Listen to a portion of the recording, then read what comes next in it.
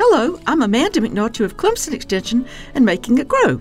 The aquifer that once supplied water to the growers in California's Central Valley, where farmers produce from 10 to 20% of our fruits, vegetables, and nuts, has been depleted.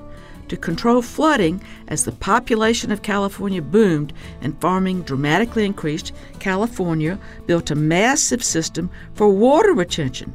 Sadly, this means that the Central California Valley aquifer is not being replenished. Even now, with much of the state experiencing floods, the water control infrastructure still prevents the aquifers from being recharged.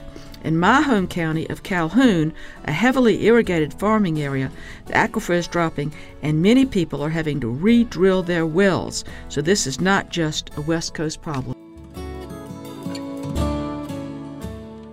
Funded by South Carolina Farm Bureau and Farm Bureau Insurance.